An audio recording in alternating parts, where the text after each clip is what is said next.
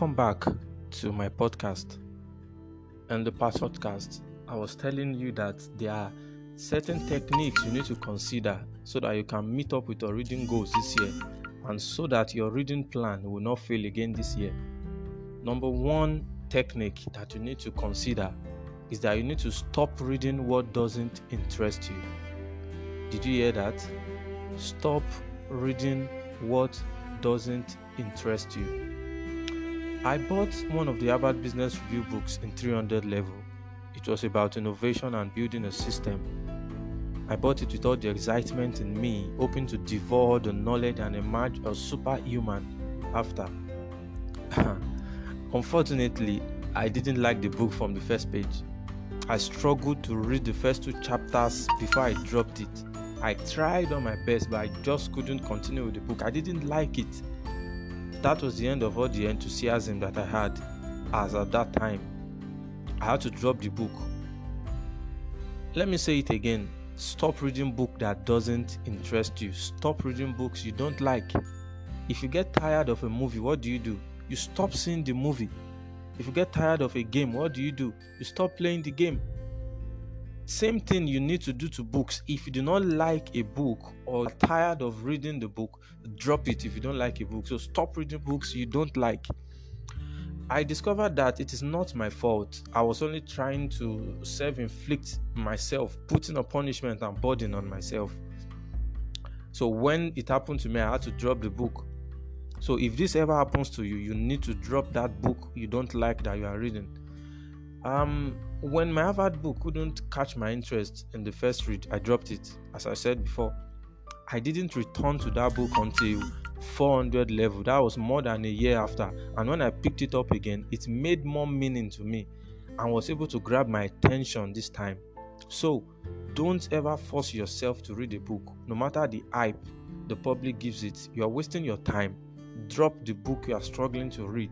So number one, don't read book that does not interest you. Read books that interest you. That's the first technique you need to consider if you want to read more this year. And that's of the reason why your book plan might be failing. Number two, surround yourself with books. This looks weird, but it works. You need to surround yourself with books. If you want to read more, you surround yourself with books. This method has been tested and proven by many people around the world. The science is simple. The more books you see around you, the more you are geared up to read. As you see the book, there's a sense of urgency that mounts on you to pick it up to read. To the best of my knowledge, I'm an organized person. I like to know where my belongings are placed. However, it is a 99% chance that you will not find my reading table littered with books. These chances are slim. It's how I like it. They remind me to read. It is always as if the books are screaming at me to be picked. People who surround themselves with books will likely read more books than those who don't. So keep books in sight. Surround yourself with books. The second point. The third point you need to look out for, or the third point that might be the reason why you are not reading or you are not meeting up with your reading goal, is know the format of book that suits you. This is simple. You need to know the format of books that suit you for reading.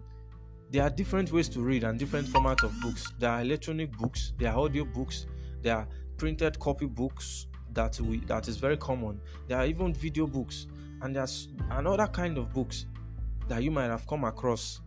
So you need to know the book format that suits you. For example, I can't keep up with reading ebooks. I'm talking about myself. I can't keep up with reading ebooks. I find it very tedious to do it.